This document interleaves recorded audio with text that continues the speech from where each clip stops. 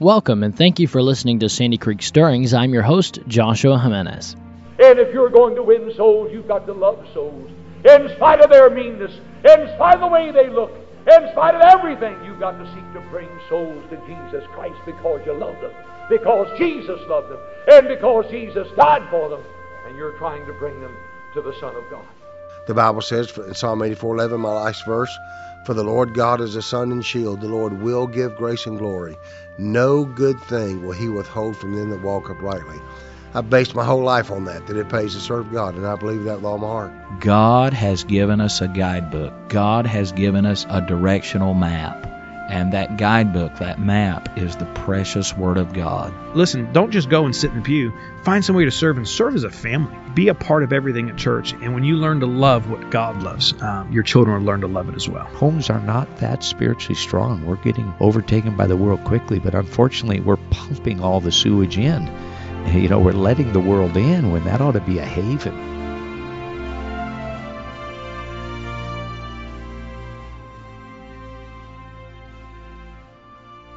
Have you ever thought what would happen if you were sued for your faith? Many years ago, there was a church that was sued.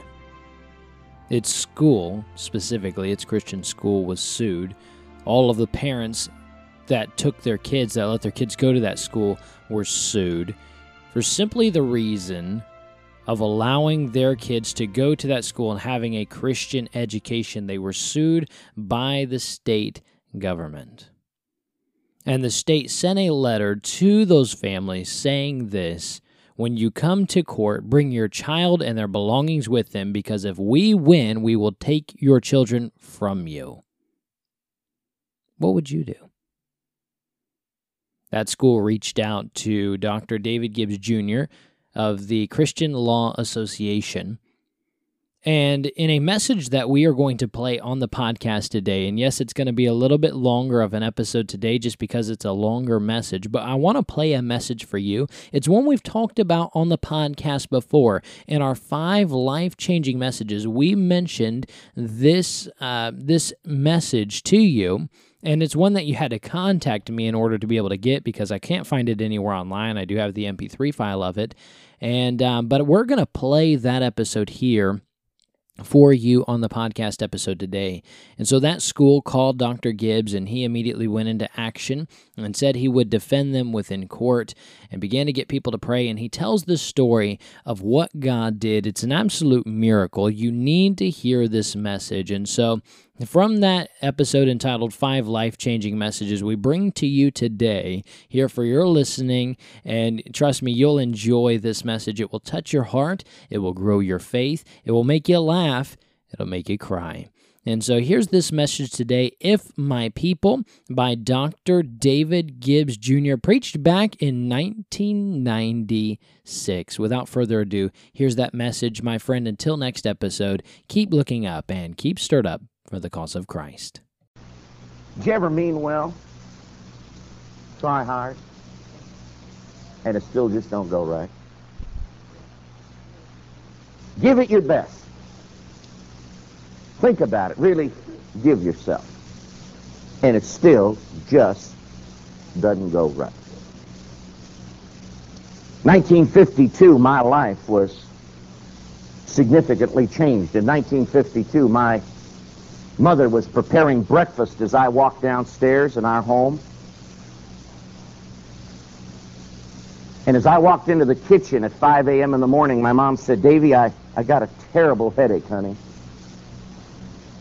I said, "You all right, Mom?" And she said, I don't know, Davy, I think I'm really sick."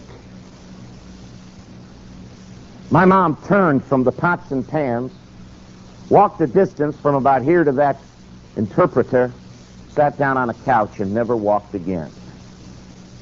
Polio. Spinal meningitis had come to our house. Suddenly, my mom couldn't breathe. Suddenly, in front of me, I watched her body begin to curl up. Suddenly, the doctors came running, and ambulances showed up, and here I am, 8 years old, and they're saying, "We don't know if we can get her alive to the hospital." In our living room, I watched as they punctured her throat to try to put air in.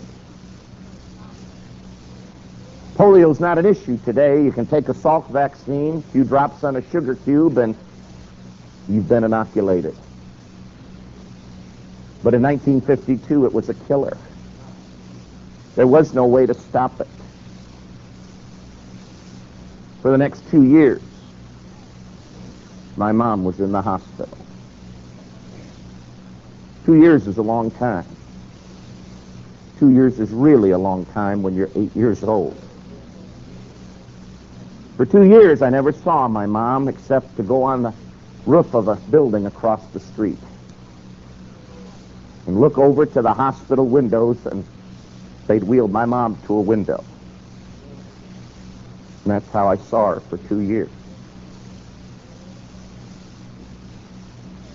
Something that impressed me, Brother Garris, polio was extraordinarily contagious. And the period of its contagiousness was for months and months and months. They came in and quarantined our house. I mean, we could not move for months and months. But as a young man, 8 years old, I watched doctors go in to take care of my mom, knowing that if they caught the disease, they would die. And some of the doctors who took care of my mom indeed died. As an 8-year-old boy, I went to their funeral. And I remember my dad saying to me, "Don't you ever forget, this man died trying to save your mom." There are things in life worth dying for. We're living in such an incredible, selfish society that we don't even want to be inconvenienced, let alone hazard our lives. But you hear me. Boy, if the gospel is going to be sent, some men are going to have to literally risk their lives to see that it be taken. For 2 years, I went to live with my grandparents, live on their farm. My grandma was the kind of lady that said, "Whoever's here works."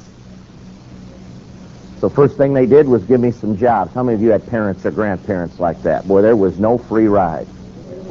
If you're going to be here, you're going to get right to work. First thing she did was give me some jobs. I'm 8 years old. First job was to go out and pick up the eggs every morning. Everybody here ever pick up eggs? Terrible job, terrible job. I mean, every morning, me and these hens had a battle. I was sent to get the eggs. They didn't want to give the eggs. And boy, I'm telling you, she'd had these hens, and you know, several hundred of them. And boy, were they mean. And I'd go out there and try to get under them, and boy, they'd peck, and man, I got my hands tore up. How many of you ever got your hand pecked really good trying to snatch an egg? Finally, I decided enough of this nonsense. What I did was take a ball bat, went along the outside wall of the hen house and beat it on the, I mean, they're on one side, I'm beating on the other side. I walked in, here's all these hens walking around like this, wondering what happened. Man, I picked up all the eggs and got out of there.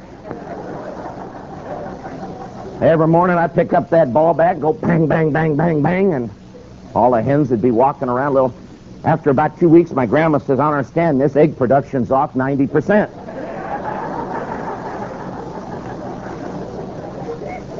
I said, "You can't trust those chickens, I'm telling you. Just when you need them, they're not going to give it." The other thing my grandma wanted me to do was feed her pet pig. Now, my family was in the cattle slaughtering business. These farms had thousands and thousands of head of cattle on it. My dad and my grandfather killed 1,500, 2,000 head a week. And I lived on the feedlots where we kept all those animals. But amidst all of those cows, my grandma had these chickens and one pet pig. You say, how'd your grandma choose a pig for a pet? I don't know, but she did. That pig was mean.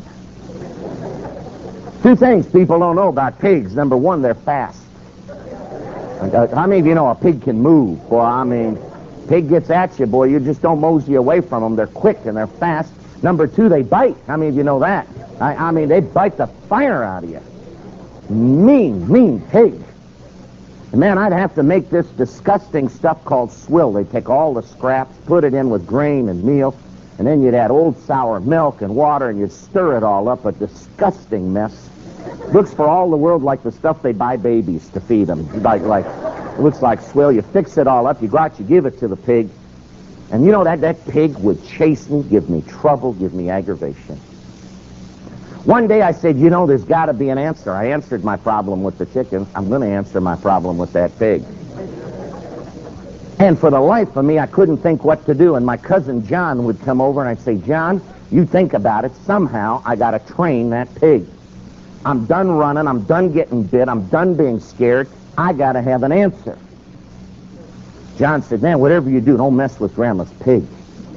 She said she likes that pig. And she said, man, you mess with that pig, Grandma will take you apart. I said, that's right, I'm going to come up with an idea. And man, I thought about it. And after a couple weeks, I came up with a good idea. That pig every day did the same thing. Harass me, eat, and when it was all done eating, it would waddle over, big old thing, waddle over next to a metal fence where there was a little low spot where water would lay, and then it'd mosey in. How many of you ever seen a pig mosey in? They got a way they can back in, they hunker down, and it would plump down, and then it would lean over against the fence and go to sleep. Now, I didn't know a lot, but somewhere, 8 years old, I had found out that metal would conduct electricity. I knew that. So I said, John, there's one great big long coil of cord in there, and what we're going to do is string that out. Now, while I knew metal took electricity, I had no knowledge, none, that there was different voltages of electricity. It's a big old fat cord with a funny three-pronged head on it.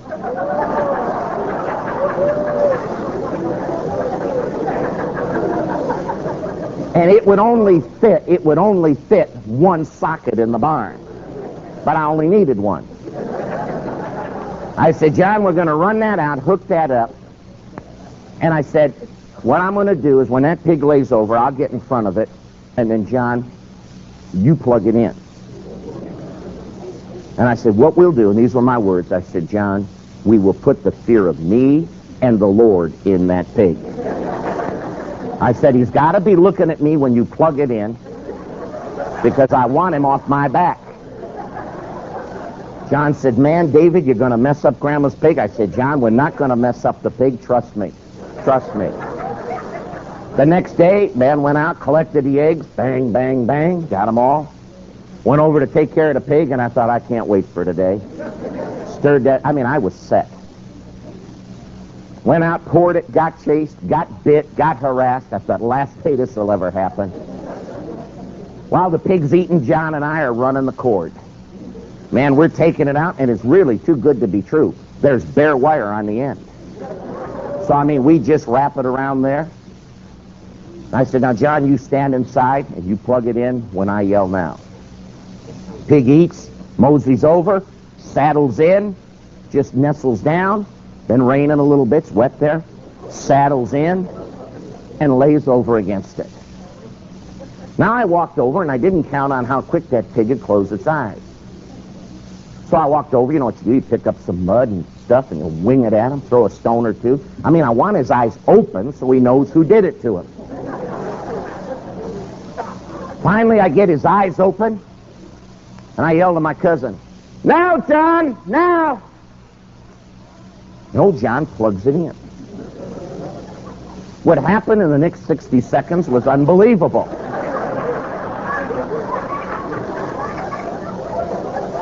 That juice hit that old pig, and his feet went,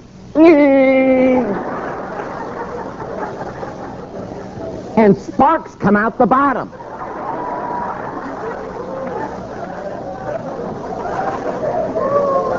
That old pig's tongue went,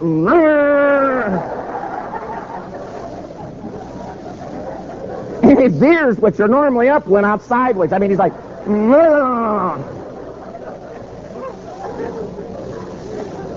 and smoke is coming off the pig. Smoke. All right, John, that's enough. Little did I know when John plugged it in, he got hit with 220. John is on his back, not hurt, but scared to touch it. All right, John, that's enough. John, that's enough. Finally, he gets enough nerve to pick up a stick and pull it out. Time he gets it out, the pig is permanently is gone to pig heaven. His legs are out like this. His eyes are like this. His ears are cocked. And his tongue is stuck out. John come out and he said, "You killed Grandma's pig." I said, "I didn't plug it in." I said, "You're in a heap of trouble, John."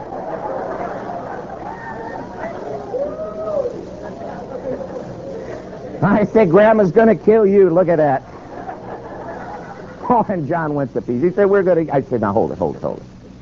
I said, "Our plan needs an adjustment." And you know what you do when it doesn't work? You start covering up. Instead of saying what we're trying to do isn't working, you try to cover it up. I said, "I'll tell you what we'll do." I said, "First of all," I said, "we got to get those legs down. No pig ever died like this." So, I mean, we're out there standing on them, trying to get those legs down. John said, "Look at its eyes." I mean, they're like, yay, I never saw pig eyes like that. I said, "Go get Grandma's pincushion." I mean, you know what a pincushion is, every grandma. I said, "We got to get those eyes closed." Took them and, got her pincushion. We're pinning them down, packing them with mud. And he said, "Look at the tongue." Man, we got a stick. We're trying to get that tongue back in there. Was all said and done. Didn't look good, but didn't look bad. Best you could do. I said, "Now, John, that pig's been around here a long time. It was time for him to go anyway." Grandma just found out. So, man, when I went in, I told my grandma, I said, "You know, I don't know much about pigs, Grandma, but that pig didn't look like it was feeling good today." Now, don't you all look at me like that. You've all done a cover-up or two. I said, "Pig don't look too healthy today." Well, she said, I'll check him later. I said, "Yeah, I don't know, maybe he's not feeling well." Man, she didn't go out. Next day, "John, man, what are you going to do, David? He's still there." I said, "John, I'll handle it.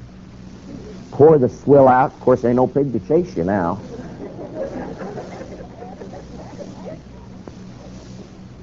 I went and told my grandma, I said, "You know, he ain't eating like she always does. You ought to come take a look." Man, she went out to the pig yard with me. I said, "Right over there, see if she's sleeping." My grandma walked up and she said, "Well, that pig's dead." I said, "No kidding."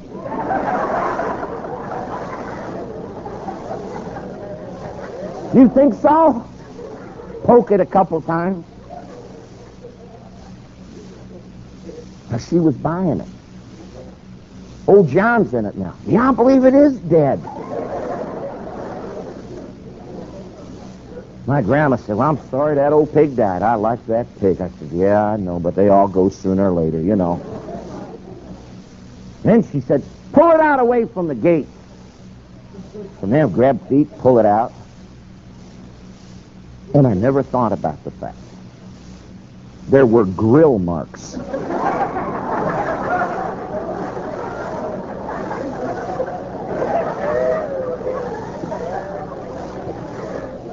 I thought of everything except we smoked her. She said, "Look at that, there's grill marks." I said, "Might have been lightning, you know."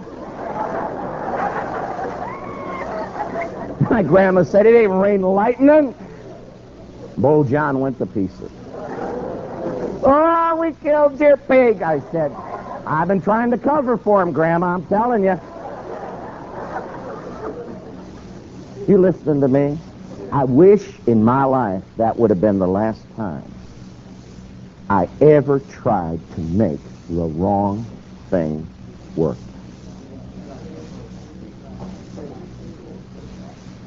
But you know what happens? There's just something inside of us that once we try something, we feel like somehow we got to make that work, even if the Bible says it won't work. And across America tonight, there are churches who have dedicated themselves to trying to accomplish what God says cannot be accomplished, but boy, are they working a cover-up. Yes, sir. God says if your land is in trouble, by the way, we are in trouble. There is a lack of order and a lack of law. You know what's scary? Up until the Civil War, in order to be a lawyer in America, you had to study the Bible. They said, how can anybody be a lawyer without knowing the lawgiver? Now, all of a sudden, you don't have to know the Bible. You don't have to know what God says. Law is man's invention. Law was not invented by man. It was decreed by God. Boy, how we're trying. Then man says we can change man. Are you listening to me? Man cannot change man. It takes the Holy Spirit of God, the Holy Spirit of God, to change man. Now listen to what God says. Mark your Bible, please. 2 Chronicles chapter 7, verse 14. God says, if my people. Please listen, we're all upset with what the unsaved are doing in America. The problem in America is not the unsaved, it's the saved. If I read my Bible right, the unsaved tonight are doing exactly what they're supposed to be doing. They're supposed to be blind, and they are blind. They're supposed to be wicked, and they are wicked. They're supposed to be lovers of pleasure, and they are lovers of pleasure. They're supposed to be rebellious, and they are rebellious. The unsaved are doing exactly what God says they would do. The question of the hope for America, if you're ever going to see something restored in this land, and can I tell you this?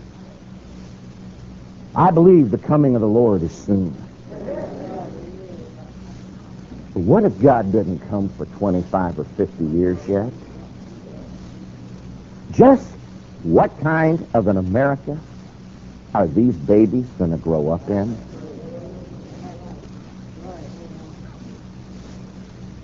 My Sunday school teacher, Brother Garris, is a young man. I remember him standing up there saying, you boys don't ever have to worry about growing up. The Lord's going to come ahead of that. My Bible says no man knows the hour. My Bible says that we better pray he tarry till we get the harvest in. Boy, all of a sudden, what if he doesn't come real quick? What in the world is the America going to be that these young people who lined up here, how many of you're seeing things right now you never thought you'd see in your lifetime, ever? My friend, we have just started. Just started. God says, if my people. The answer lies with the Christian. You know what the tragedy is? We want to change all of them. God's far more interested in changing us. If my people, now catch these next words, which are called by my name.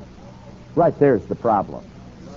For openers, most Christians are half embarrassed to have their testimony right out front all the time.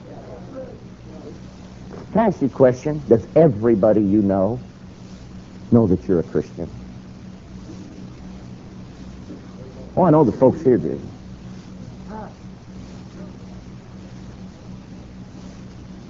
But what about all of the places that you shop and do trade and all the places you go?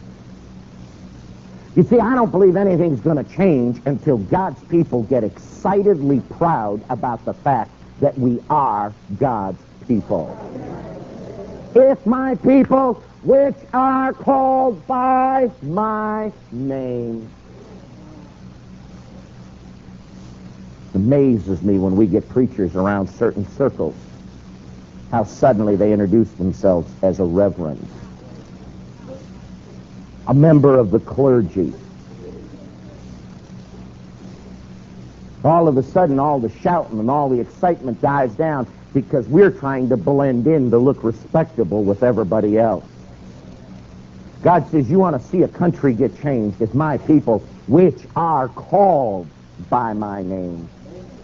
Boy, it's time for us to stand up and stake a claim who we belong to. Dr. Taylor was right. We don't belong to ourselves, Randy. We belong to Him.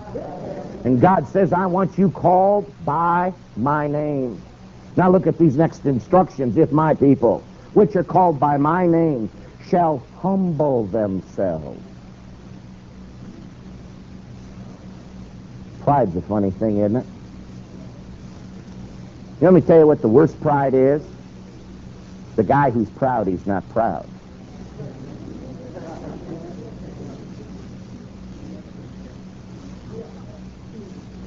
Oh, well, thank you. I don't deserve this. And all of a sudden, you've not humbled yourself.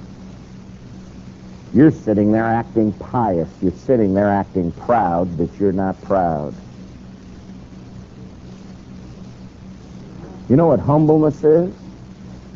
It means we come to an end of you. An end. Will humble themselves. Scary right now in America tonight. All the Christians want to tell you what they think. That means they haven't come to the end of themselves. My Bible says we're to die to self. Humble ourselves. Boy, right now you want to split a church, just get the people to be offended. Oh, it don't matter what. All they got to do is be offended. And you got to split in the making. Are you listening to me? A humble person doesn't get offended about anything. He's got nothing to be offended over. If my people, which are called by my name, shall humble themselves, look at the next words, and pray.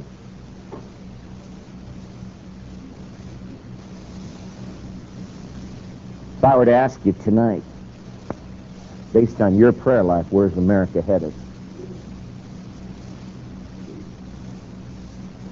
When I interview someone, frequently, Brother Jim Rushing of our staff is here. Brother Jim, hold your hand up in the back. This young man's with our ministry.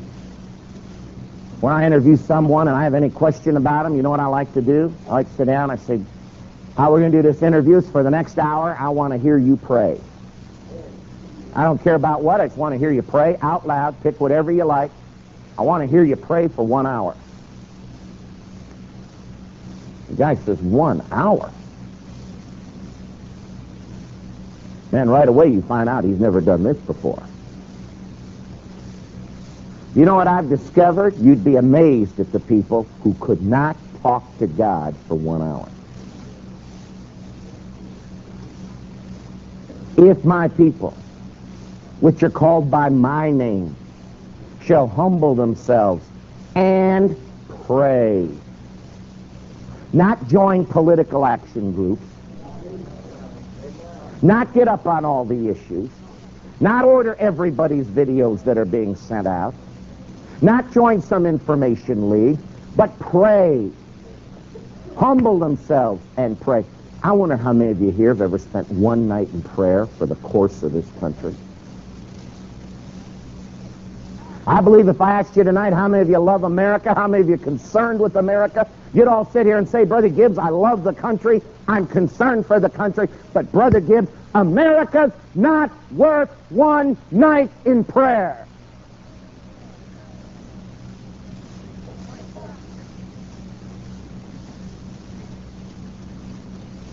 Then we sit here and say, we better come up with another program.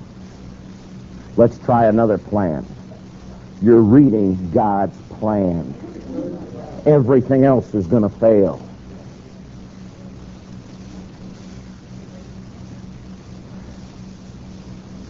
Why should the kids do it when the adults don't do it? My son Matthew's been called to preach. Boy, you talk about something that tickles a dad's heart.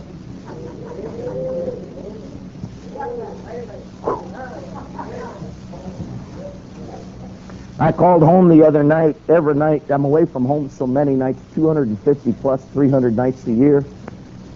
I called home. Last thing I do before I go to bed is call my wife. We have prayer together. We talk. I called home, and she says, I got to tell you something. I said, what's that? She said, Matthew's up. I said, what do you mean Matthew's up? It's almost 3 in the morning by you. She said, I know. We got a pond in our backyard. She said, he's out walking around the pond. I said, what's he doing? She said, well, open the window. He's out there praying. Walking around the pond. She said he's been out there since just a little after 9:30. She said, should I go get him? I said, you let that boy be. Just let him be, Mom. How's that boy ever going to be a man of God if he doesn't know how to carry a prayer burden? By the way, everybody says the hope is hot pulpits. There is no hot pulpit without hot knees. All you've got left is oratory. My people, which are called by my name, shall humble themselves, come to an end of themselves, and pray. You know what I find? Most everybody knows this verse by heart, but they don't know what this verse says by heart. My people which are called by my name shall humble themselves and pray. Look at this next. And seek. Not what you want, but what God wants. Seek God's face. When was the last time you said, God, whatever you want, it's all right with me? We got a man in our ministry, a black man by the name of Brother Jim Coates. He's a military hero, 30 years in the United States Army. He has every heroism and valor award our country gives twice. Every decoration you can get twice. Went through all of that, was not saved. He's a pilot extraordinaire. Then he got saved. Boy, when he got saved, he got saved. He's the best soul winner in our ministry. I tell everybody, he'll witness to a tree stump if it'll hold still. He just gets in it. Brother Jim's got a habit. I love it. You say, Brother Jim, I want you to do something. You know what he says? You just tell me, Brother Gibbs, it's a done deal. You know what God's looking for you to say? You just tell me it's a done deal. Seek my face. You know what we got? Everybody wanting to come to serve God on their conditions. God, here's where I'm willing to live. Here's what I'm willing to do. This is the amount I'm willing to get. God, these are the terms I'm willing to live with. You know what God says? Get rid of your terms. Seek God's face. Humble themselves. Pray. Seek God's face. Look at the next words. And turn from their wicked ways. Not the world turn, God's people turn. You know, let me tell you what will change America, what will put law and order back, is when you and I turn from our wicked ways. Well, you say, Brother Gibbs, what wicked ways are you talking about? It'd shatter you tonight if everybody here got honest with what they've been letting run through their minds from time to time. It'd scare you if you'd see what from time to time we put our eyes to, our ears to, our minds, our emotions, our passions.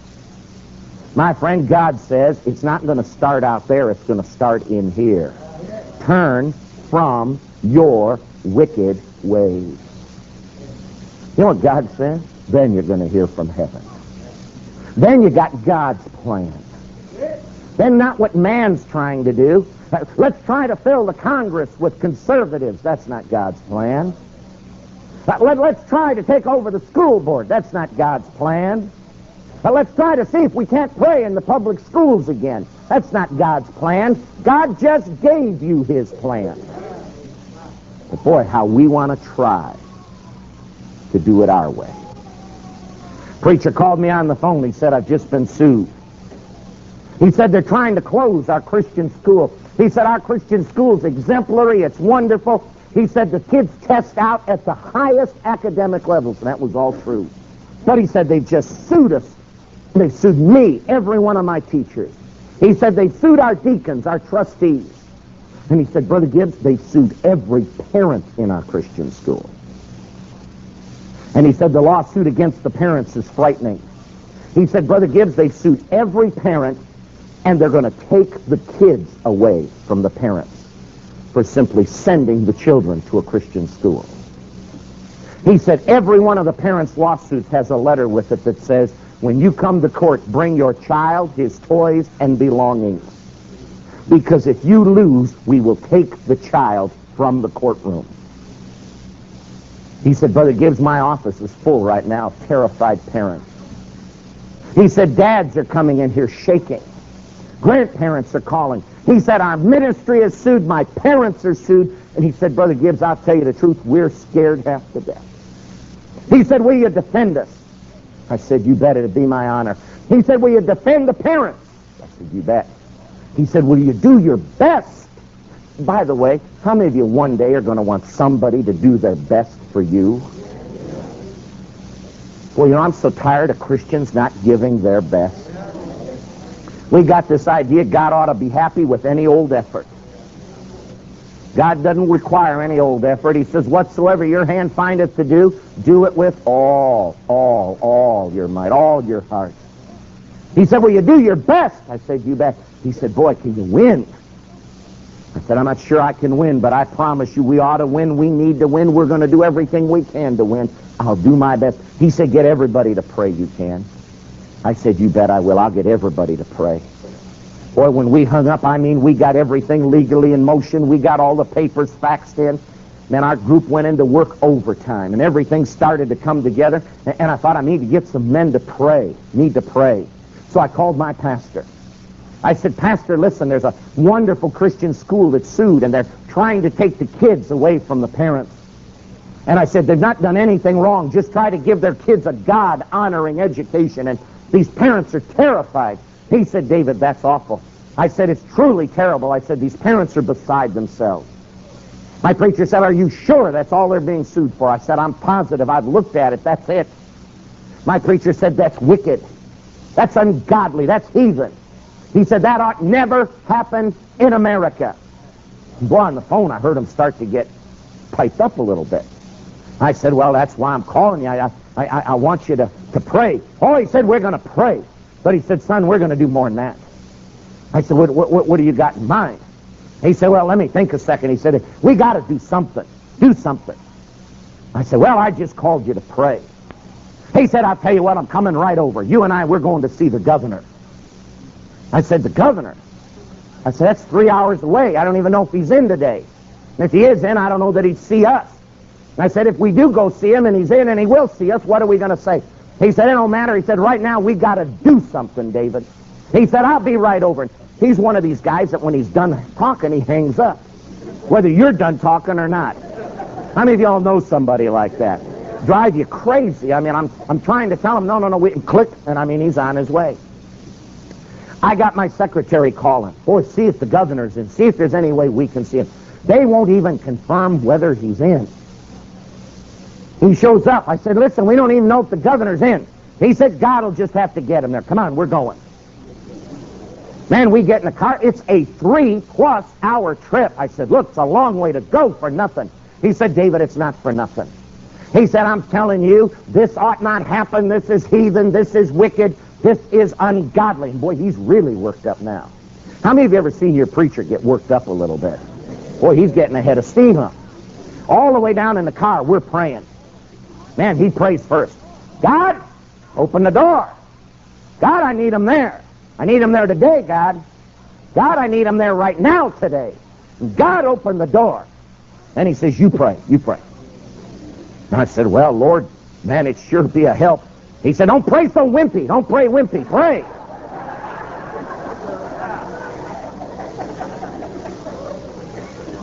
You listen to me. Most Christians pray so wimpy. When was the last time you staked out territory in prayer? When was the last time you said, God, listen, this is what we need. This is what's right. This is what's ungodly. And boy, I mean, he's serious with the Lord. I mean, I've never seen him get so upset in prayer. He's hitting the wheel. And he's saying, God, you got to have him here today. We're all the way there. God opened the door.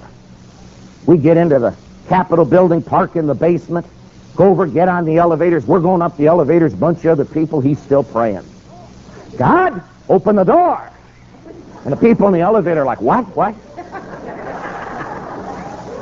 And I said, he don't mean this. He don't mean this. It's all right. You know what? I'm proud I've got a preacher that acts like a Christian when he gets down there. He's going to pray in front of anybody the way he prays to his God. God opened the door. Man, we're working our way down the hall. Come up in front of the governor's office. Huge, big oak and glass front. Last thing he says is, God, now you got to do it. Be God, open the door. For the sake of these parents and these kids, help us open the door. We walked up, went to take a hold of it. The door opened. And standing on the other side, walking out, was the governor. Whoa.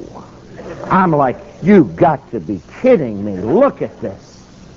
I mean, I now rank his prayers right up there with Moses. This is amazing to me. Preacher said, just the man I come to see. He said, Governor, I voted for you. And he said, I'm telling you, there's something terrible, wicked, ungodly that's happened in our state. Governor said, what is it? He said, man, there's some Christian parents over here that have been sued for simply sending their kids to a Christian school. Governor said, yeah, I know all about it. He said, I signed the papers approving it. Boy, when he said that, the preacher's countenance changed. He said, you signed the papers? He said, yeah. He said, Governor, that was wicked. That was ungodly. He said, that's heathen. He said, God is upset with what you have done.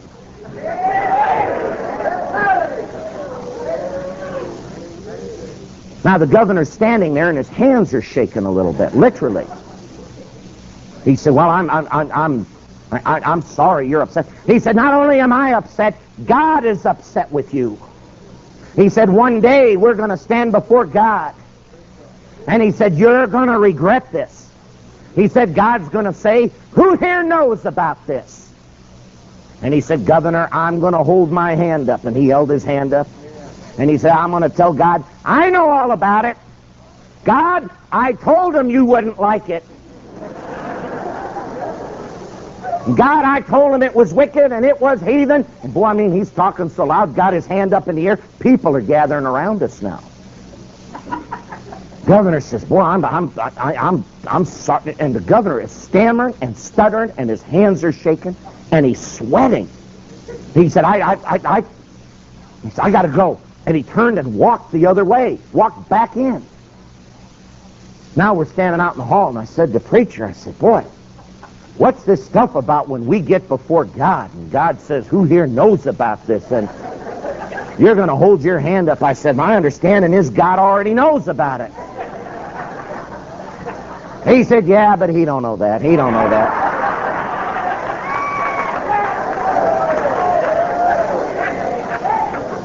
He said, shows you how much Bible he knows. He don't know nothing. I thought, man, this is the most unusual couple hours of my life. I mean, I just watched a man of God walk up to the governor. And I'm telling you, when confronted with the truth and a man of God with some strength, that governor went to pieces. He said, well, let's go see the Attorney General. I said, wait a minute, whoa. I said, coming down here and jerking the governor's chain is one thing. But the Attorney General, I said, now that's another thing. That guy can do me some harm. I said, just what are you going to tell the Attorney General? He said, well, come on. I said, no, I want to hear it here. I want to know what we're thinking. He said, I'm going to tell him it's heathen. He said, David, until we start telling the truth.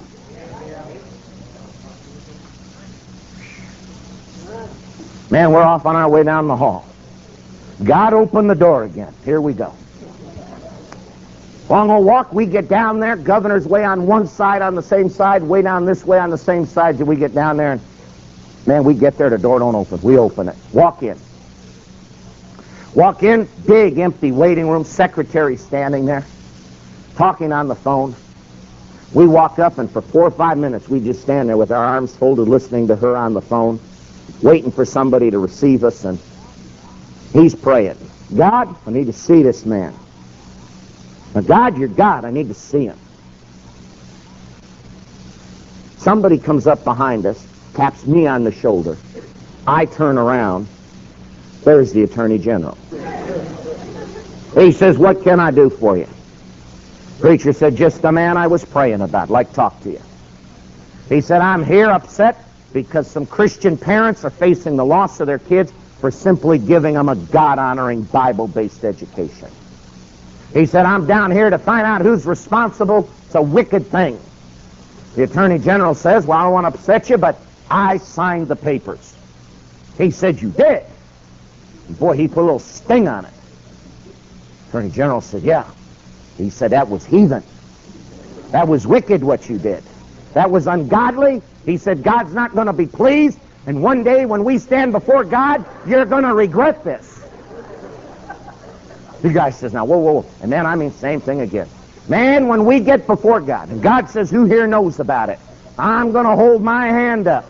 And that guy didn't know his Bible either. Bottom line is they both got shot right there. Finally, it's all done. You know what the Attorney General said? Now, here's a young man. And his hands are shaking. He said, man, I never saw anybody so upset. He said, look, I didn't sue your kids. You know what the preacher said? He said, you did too. He said, you sued the children of my brother. You sued the children of my sister. He said, you sued my kids. The Attorney General, really, he said, I had no idea your family went there. He said, I didn't know. It's exactly what he said. When was the last time you got upset over what happened to somebody else? You know what's scaring me? God's people only get concerned when it's theirs. My Bible says when it happens to one of us, it has happened to all of us. Turn from their wicked ways. Humble themselves. Pray. The Attorney General said, man, I'm sorry you're upset. You know what he said? He said, I have never, ever had a preacher come down here and tell me anything was wicked. He said, I've never had a preacher. He said, I've been Attorney General, I think he said like 15 years. He said, I've never had anybody tell me anything was ungodly. He said, I've never had anybody tell me God was unhappy with anything. But he said, I've been told today. And boy, he was shooken. He said, you know, he said, I'm sorry, you're really upset. And he said, now this has got me upset. He said, I don't know what. And he started hemming and hawing. He said, I think I better go. And he turned and walked away. When he walked away, I told the preacher, I said, one incredible day. I said, nobody knew we were coming. You've done come down here. You got the governor so scared he can't talk. The Attorney General's sitting here rethinking his whole life. And I think your prayer life ought to part the Red Sea or something. I mean, it's amazing what's happened. He said, let's go home. And man, we went walking out, opened the Attorney General's door, and when we walked outside, we'd been in there about 20 minutes. Outside, the biggest setup of news media I'd ever seen in my life was now all set up. About 40, 45 people, dozens of cameras, microphones everywhere. 2 of the national networks were set up outside. Preacher walked up to me and said, what are you all here for? They said, we're down here to cover the story of those parents going to lose their kids because of their faith in the Christian school. He said, well, that's why I'm here. They said, what are you down here doing? He said, I was just over there and told the governor he's a heathen.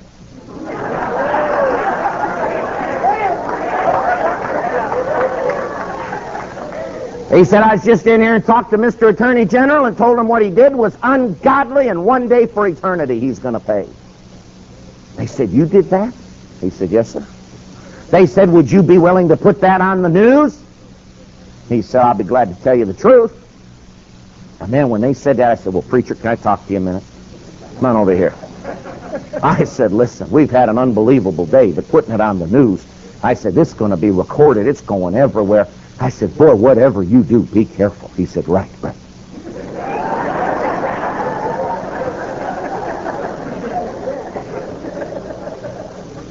He walked back over there, and, they turned on the lights and said, did you come see the governor? Said, sure did. The man's a heathen.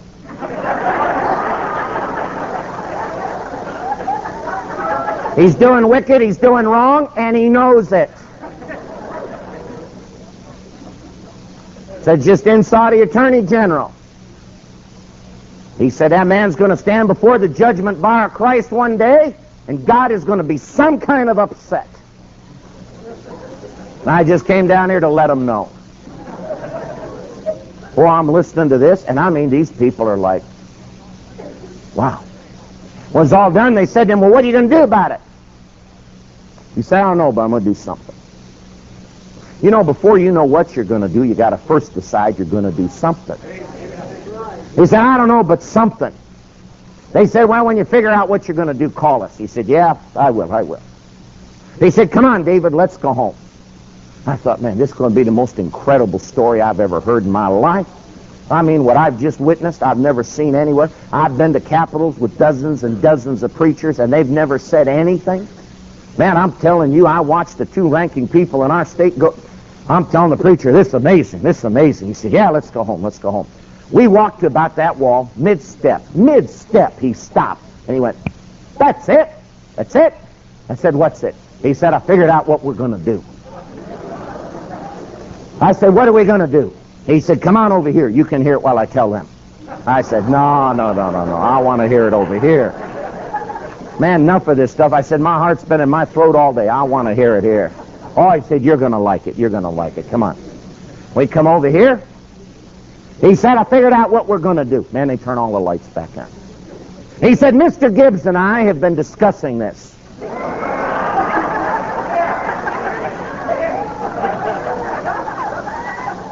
I love my preacher, but I'm thinking, yeah, between here and there, and I don't even know what we're going to do.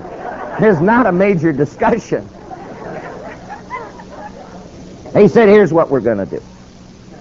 He said, God helping us, in 30 days from today, there's going to be a group of Christian men who are going to stand right outside these doors here, right outside the Capitol, right outside the governor's office, right outside the Attorney General's office. He said there's going to be godly Christian men that are going to come here and tell this government this is wicked, that this is heathen, that this should never happen in America. Then they said to him, well, how many people are you going to have?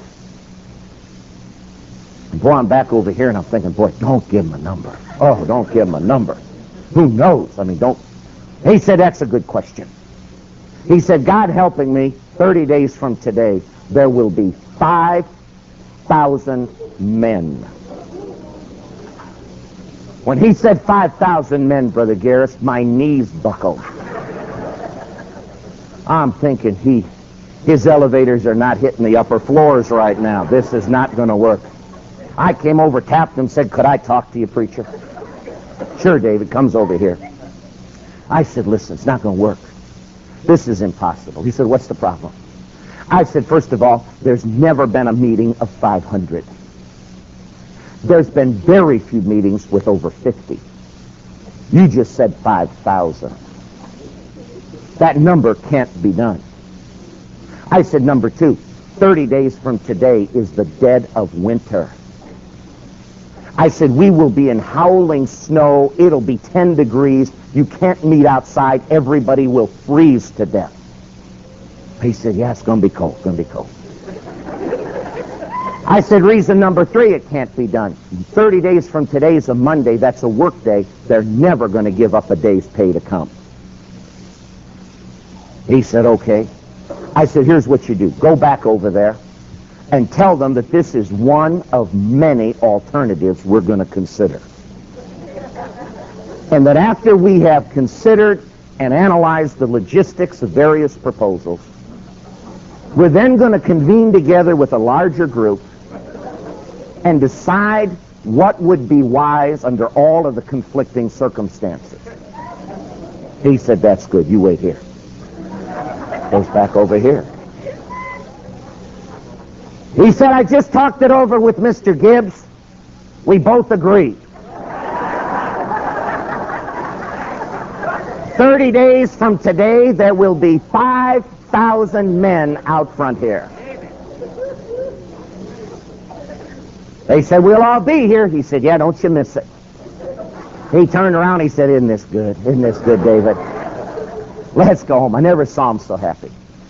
You know what he said all the way home? He said, David, can't you see it? I said, preacher, that's the problem. I do see it. Nobody's coming. I said, you can't go out there. You'll freeze to death. It's a payday. They'll never miss pay. I said, this is out of reach. It can't be done.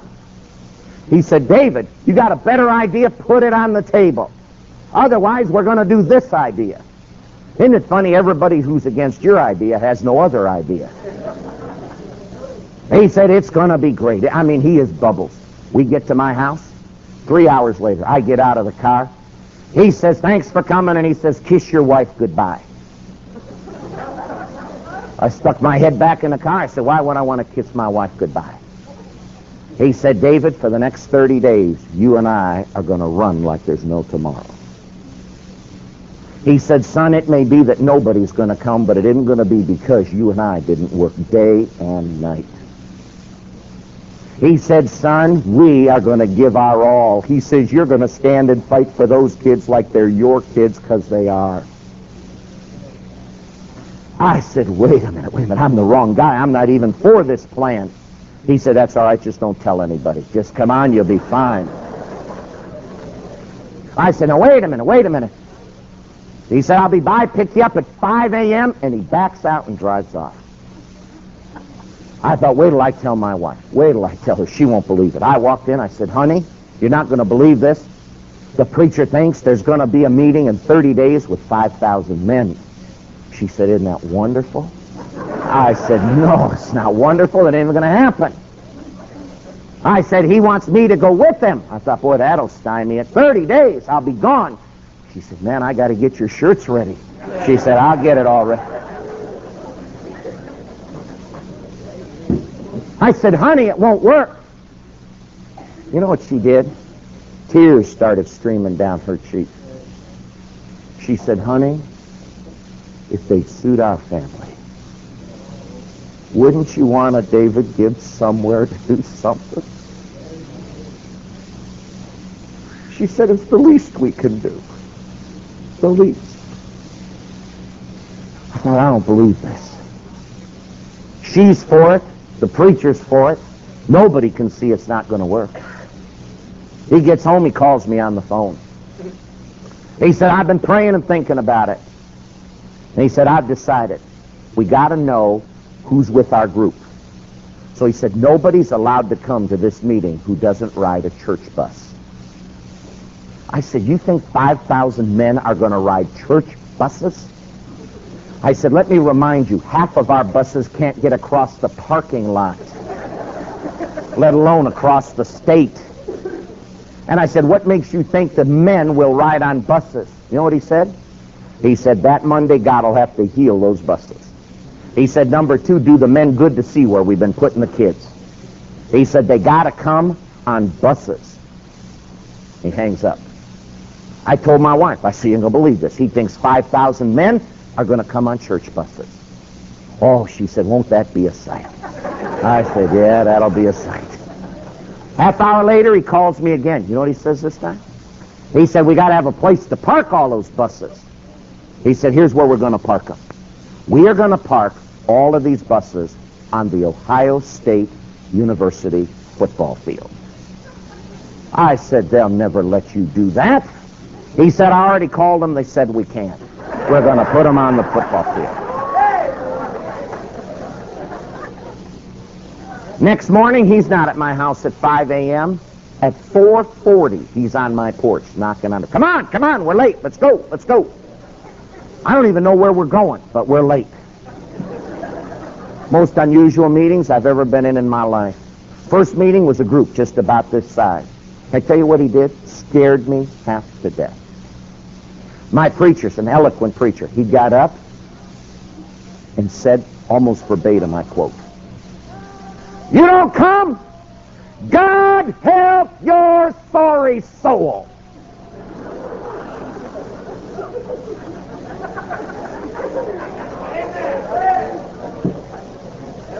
If a day's pay means more than the kids, you're a lousy Christian.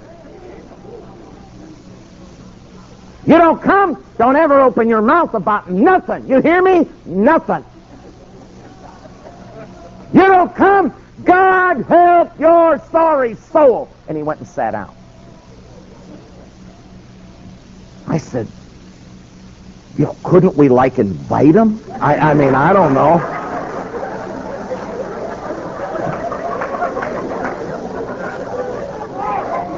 I mean, I'm looking at these people's faces and they're like stunned. They're like, what was that? You know what he said to me? He said, that's the problem. He said, you want to apologize for the truth while you're giving it. He said, the truth don't need an apology, David. It just needs to be said. He said, the truth is, God help their sorry soul if they don't come. He said, the truth is, they're stinking Christians if a day's pay means more than the kids. He said, I said it, I stand by it. He said, you want to get up and apologize? Do it. Well, I didn't know what to do. Everywhere we went, God help your sorry soul. 2 weeks into it, a group of preachers called me who were my friends. Worst day of my life. I got in a meeting with them. These are men that supported me, who I loved, who I appreciated, who I respected. You know what they said? We're here to issue an ultimatum. I said, what? They said, you are an embarrassment to the cause of Christ. I said, what do you mean? What'd I do? They said, everybody knows nobody's coming. The number 5,000 is on everybody's lips in the Capitol. It's on every church's lips. And everybody is laughing and mocking. You are an embarrassment, David. They said, here's the ultimatum. You either immediately renounce this plan and turn on it, or every one of our churches is dropping you from support. And we're going to oppose you. I said, now wait a minute. You guys will destroy me. I said, I don't think it's the greatest plan in all the world, but nobody else has got any plan. I said, please, for the sake of the kids. They said, David, you got to decide. You either leave here having rejected the plan and oppose it with us, or we're all dropping you and we're going to oppose you. Now, maybe you know what you do in that moment, but my mind just went spinning. I thought, Lord, here's 70 of my friends. I'm dead. And I didn't know what to do, and I said, listen, it may not be the greatest plan, but this is my pastor, and I'm going to follow him. I said, I know he knows the Lord, and I don't know that this plan's any good, but I know he's good. So I'm going to stay faithful to my preacher. Boy, you better make that decision in advance, because in a moment of crunch, it's going to be hard to think, I promise you. They said, then we oppose you. I said, please don't. You guys are killing me right now. Please don't. I beg you don't. For the sake of the kids, for the sake of my family, for the sake of my ministry, please don't. They said, no, you had your chance. I walked out of that meeting. Went by my pastor. He said, it didn't go good, did it? I said, no, it went terrible. I said, I want you to understand they're against everything we're doing. He said, they're not against us. They're against the Lord right now. I said, I'm upset. He said, we can't afford for you to be upset. He said, you get upset, we'll stop doing what we got to do. Right now, you got to pull yourself together. We got to go. I thought the least he could do was say, there. But you know what? You go there long enough, you'll be there forever. He said, come on, we got to get back to work. 2 more weeks. God help your sorry soul. Got just ahead of it, the weather went terrible. I mean, terrible. We got a snowstorm, the interstates were closed. Preacher and I are on the secondary roads in the car. He's praying, God, get this weather out of here. It belongs to you. We need it gone. And I'm thinking, you know what? With this weather, we got the perfect excuse. I don't know that we want it gone. So I'm praying, Lord, you think about it. You know what happened? They said that storm was going to stay there for a week to 10 days. The second day, an Alberta clipper came out of Canada, shoved the thing out in the ocean. An Alberta clipper didn't shove it, God shoved it. How many of you believe the weather's in God's hands? I mean, it was gone. It's bitter cold, 10, 15 degrees, but absolutely clear. He said, call the church to see how many are coming. Now it's Friday and Saturday, the meeting's Monday. Man, I'm calling churches, and the churches are saying, boy, we don't know, our folks aren't hot to ride those buses. The men want to go other ways, and we're telling them they got to ride the buses. And why'd you pick a Monday? And, man, how you not going to freeze to death? I said, I know, but how many are coming? I said, well, we don't know. Scared me. Did you ever plan a meeting and say, what if nobody comes?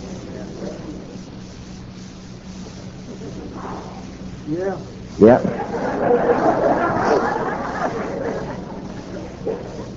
Went down to the state capitol Friday night after church. Checked in a motel. I'm sitting there. And I thought, tomorrow, if nobody comes, I thought of 18 reasons to explain why nobody came. Preacher came walking in. Now, you understand, we had not gotten 2 hours sleep a night for 30 days. We had not been home for 30 days. He looked terrible. His eyes were all puffy and dark. His face was all drawn. He said, what are you doing? I said, well, I'm writing press releases.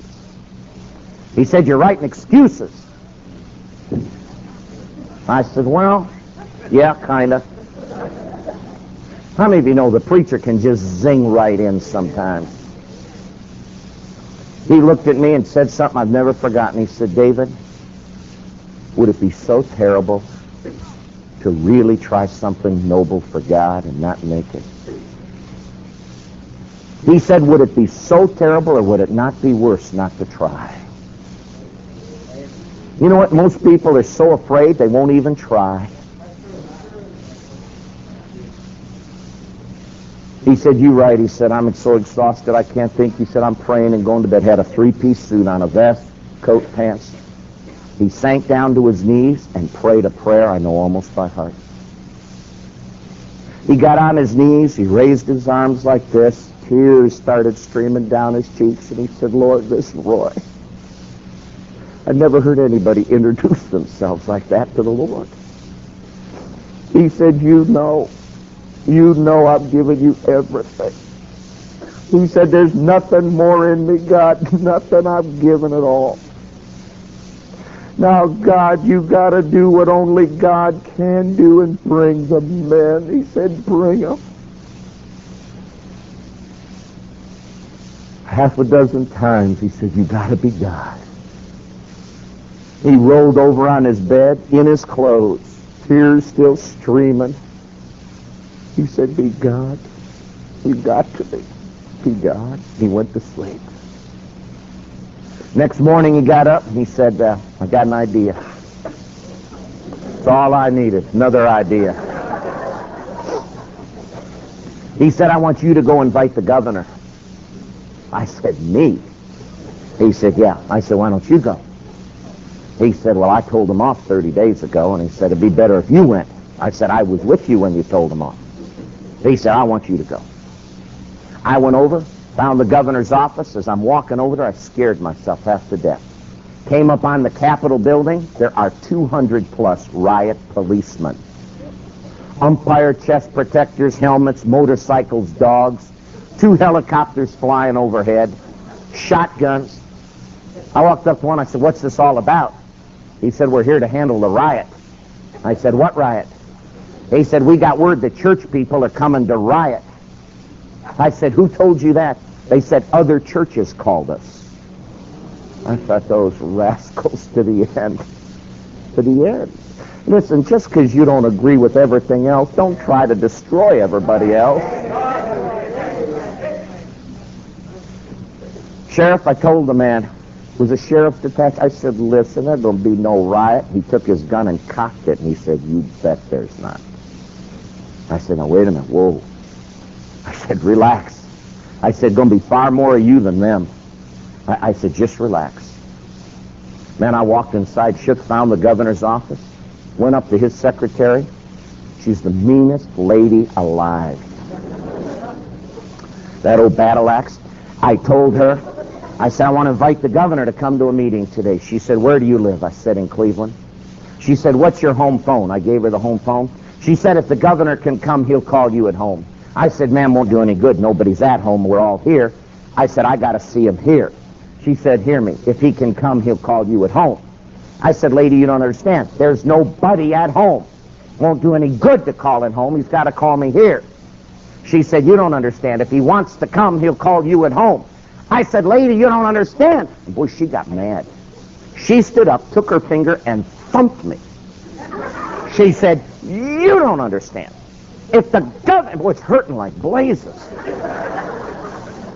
If the governor can come, he'll call you at home. I thought, you mean old biddy. I'm telling you, I've never seen anybody like that. I said, all right, if he can come, he'll call me at home, and I walked out. Saw the preacher. He said, is he coming? I said, he's calling if he can come. That's all I know. He said, let's call, see how many buses we got. Had a phone out there. One of my best friends was at the football field. I called him, Bob, how many buses? He said, we got none. I said, what do you mean, none? He said, none. I said, you know, a little one. I'm thinking a van. He said, we got no big ones, no little ones, none. He said, have you got any idea how big this place is? He said, there's one thing out here, though, I want you to know. He said, there's an aerial crane that goes up in the air 150, 200 feet. And he said, on top of it is a basket in which there's a United Press International photographer. I said, what's he doing there? He said, David, he says he's going to take a picture of a whole bunch of buses or a whole bunch of football fields. And tomorrow it's going to be in 188 newspapers. I said, oh. He said, David, I should tell you one other thing. I said, what? He was down here and his exact words were, whose crazy idea was this? And I gave him your name. I said, now, Bob, that's not fair. You know it's not my idea. It's the preacher's idea. He said, yeah, but I didn't want the preacher to look bad, so I gave him your name. David, he's got your name, your address, your phone number. He knows all about you. And he thinks this is your program. I said, let me get this right. I said, you gave him my name, and there's going to be 188 newspapers that think I couldn't get one bus. And he said, I'm sorry. I said, Bob, I don't believe this. And I got discouraged. Do you ever get discouraged? I put the phone down, and I started walking. And I said, I'm telling you, this is crazy. For an idea that I wasn't even for, I'm going to have my name in papers I don't want them in. I'm going to get tagged with an idea I don't like. I have lost almost all of my support in my ministry. We have got people terrified all over the state.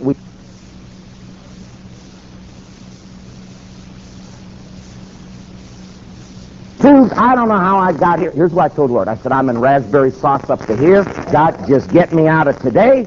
You get me out of here. I'm not getting in this ever again. Just get me out. And boy, I'm like upset.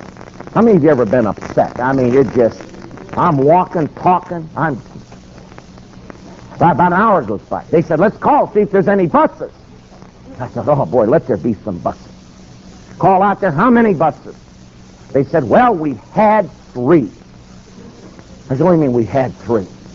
They said, well, there were 3 here, but we had 3 break down, so we sent these 3 to tow those 3. And we don't think any of them will be back. I said, I don't believe this. We can't even keep the buses we got. We're losing them. He said, David, I should tell you that photographer's been back down. He's half froze to death up there. And he is really mad. He says that he is going to do a feature on you. And he's calling you the deranged lawyer. I said, this is amazing. I hung up the phone, walked away. I said, Lord, just get me out.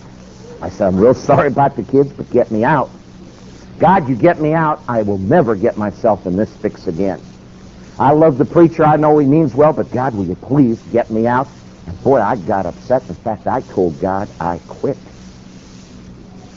I said, Lord, just get me out. I mean, this can't go any worse. I walked the streets for 1 hour and 45 minutes, upset.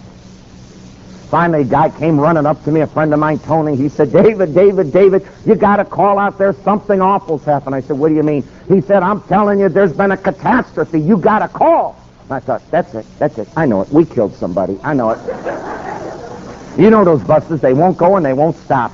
I'm thinking, I'm going to prison for something I wasn't even for. I said, did we kill somebody? He said, I don't know, but it's bad and they need you right away. Man, I get back to the phone. I've been walking. I'm 30 minutes away. I get back. I pick the phone up. Bob's on the other end, sobbing uncontrollably. I've never seen the man cry. I said, Bob, I can't understand you. I said, Bob, the number. How many did we kill? Give me a number, Bob. A number. I said, Bob, I can't hear you. I said, put the phone down. Blow your nose. I can't hear you. He put the phone down. He blew his nose. Hear this awful noise. He picks the phone up. He says, David, you need to... He says, David, it's terrible. I said, what's terrible? He said, David, we have filled the football field. He said, we filled a second football field. And he said, David, we're at the intersection of 2 major streets. And he said, for 2 miles in 4 directions, there's the most awful traffic jam you ever saw.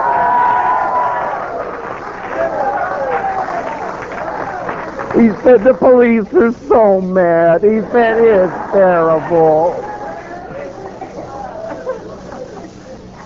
And he says, David, it's all church buses.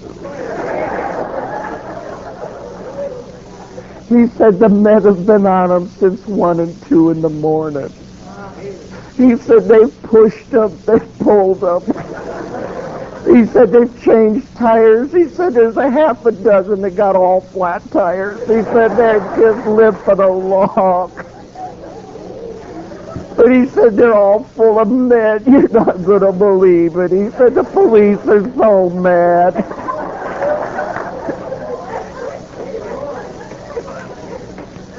He said they give us permission to unload them 8 across. We're going to take a whole row. He said they're really mad.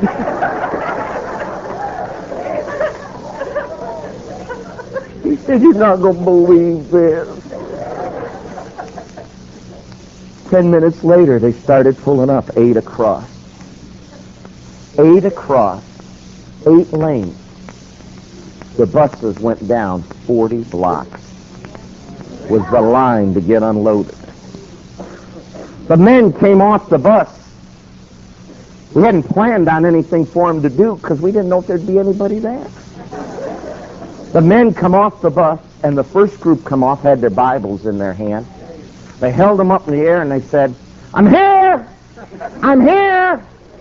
And I thought, what's this I'm here? I thought, what's this? He said, "I know God help me, awful soul." He said, "I'm here."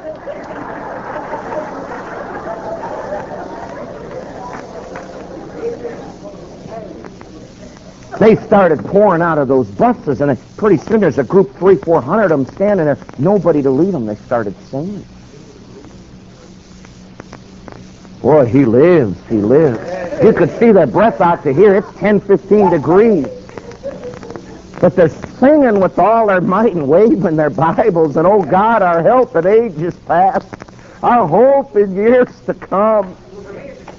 And the sound's hitting the building and bouncing, and man, it's so loud. You know how it travels on a clear day like that, cold. People are sticking their heads out, and I'm watching these buses unloading. A guy comes running up to me, and he says, "Are you David Gibbs?" I said, Yeah. He said, "The governor wants to see you right now." I said, "Tell him to call me at home. He's got the number." Right?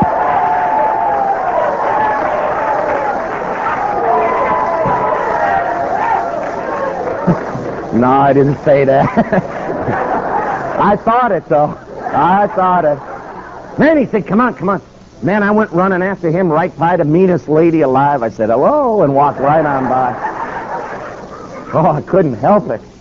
I got in there. You know what the governor said? Where you been? I said, "Well, outside over there." He said, "Not you." I said, "What do you mean?" He said, "I've watched every vile group imaginable come up here and say something." He said, "In all the years I've been in government," he said, "the Christians have never come to say anything."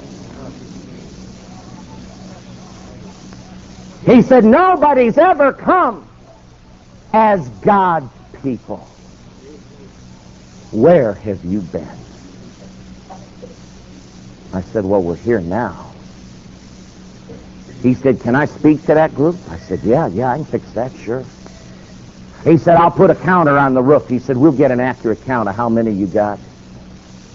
Boy, his counter went up to the roof, came back down. They said, "You got 2,000. I can you imagine 2,000? Biggest meeting ever. He came back down. He said, "You got 4,000. I got 4. He came down. He said, "You got 5,000. I said, "Well, I hope they got my name spelled right. 5,000. Man alive." He came down and said, "You got 8,000. He came down. He said, "You got 10,000. Last time he came down, he said, "I cannot count the sides because I can't see them." He said, "Your bus is still stretched down 20-some blocks, 8 across." And he said, "You've got over 14,000 men that are standing out there. 14,000.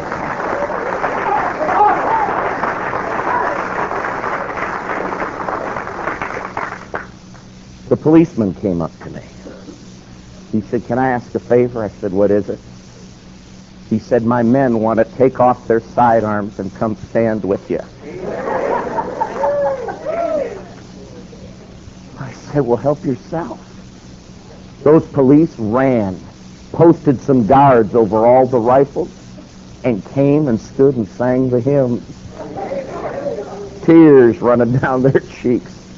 One policeman said, "I sung this since a boy." But he said, "I'm going to sing it."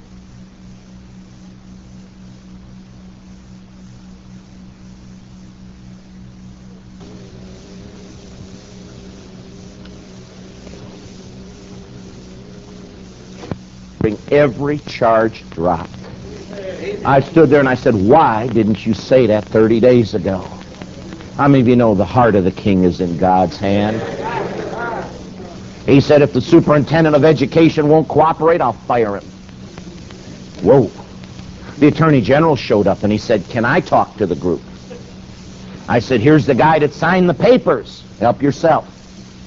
He stood up and he said, "I will drop every charge." I thought, why wouldn't he say that 30 days ago? Every charge was dropped Tuesday.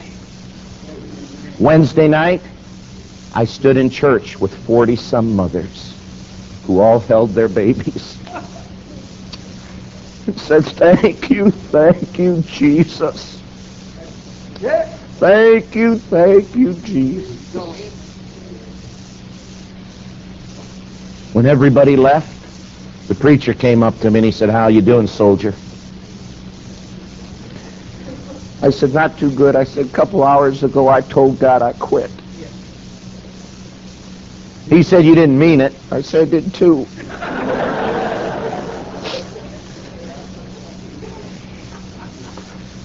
You know what he said to me? He said, David, God won't let you quit. He said, God won't let any Christian quit. He said, you be patient. He said, God's got more for you to do. If my people who are called by my name, I'm so glad I got a preacher that's not afraid to be called by his name, will humble themselves, come to the end of what's best for you, and start doing what's best for the sake of the Savior. And pray.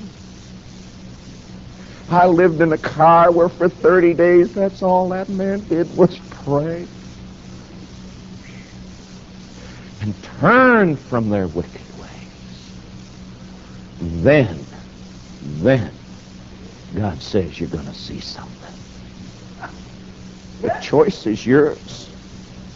You can keep trying what everybody dreams up. It's not going to work. Or you can do it God's way. If my people. Let's pray. Father, thank you for speaking to hearts tonight. God, we want to leave different than we've come. How many tonight say, Brother Gibbs, God spoke to my heart? Slip your hand up. Slip them quick, slip them high. Yes. I want you to leave out from that pew and come down here for prayer right now. God spoke to your heart, you come. It's a fearsome thing when God speaks to heart, but I'll tell you what's more fearsome is for God to speak and you not respond. Would you tonight? If my people, which are called by my name, will humble themselves, pray, seek my face, and turn from their wicked way, then they're going to hear from heaven.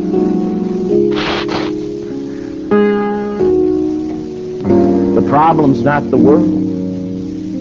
The problem's us.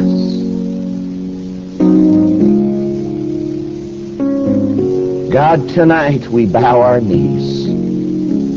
First of all, asking you to just forgive us. How many things we've tried, how many things we've thought. God, how we want to see something happen and we've tried everything that has no promise in it. But God, your word is anchored to a promise sure. And tonight we're just declaring we're your people.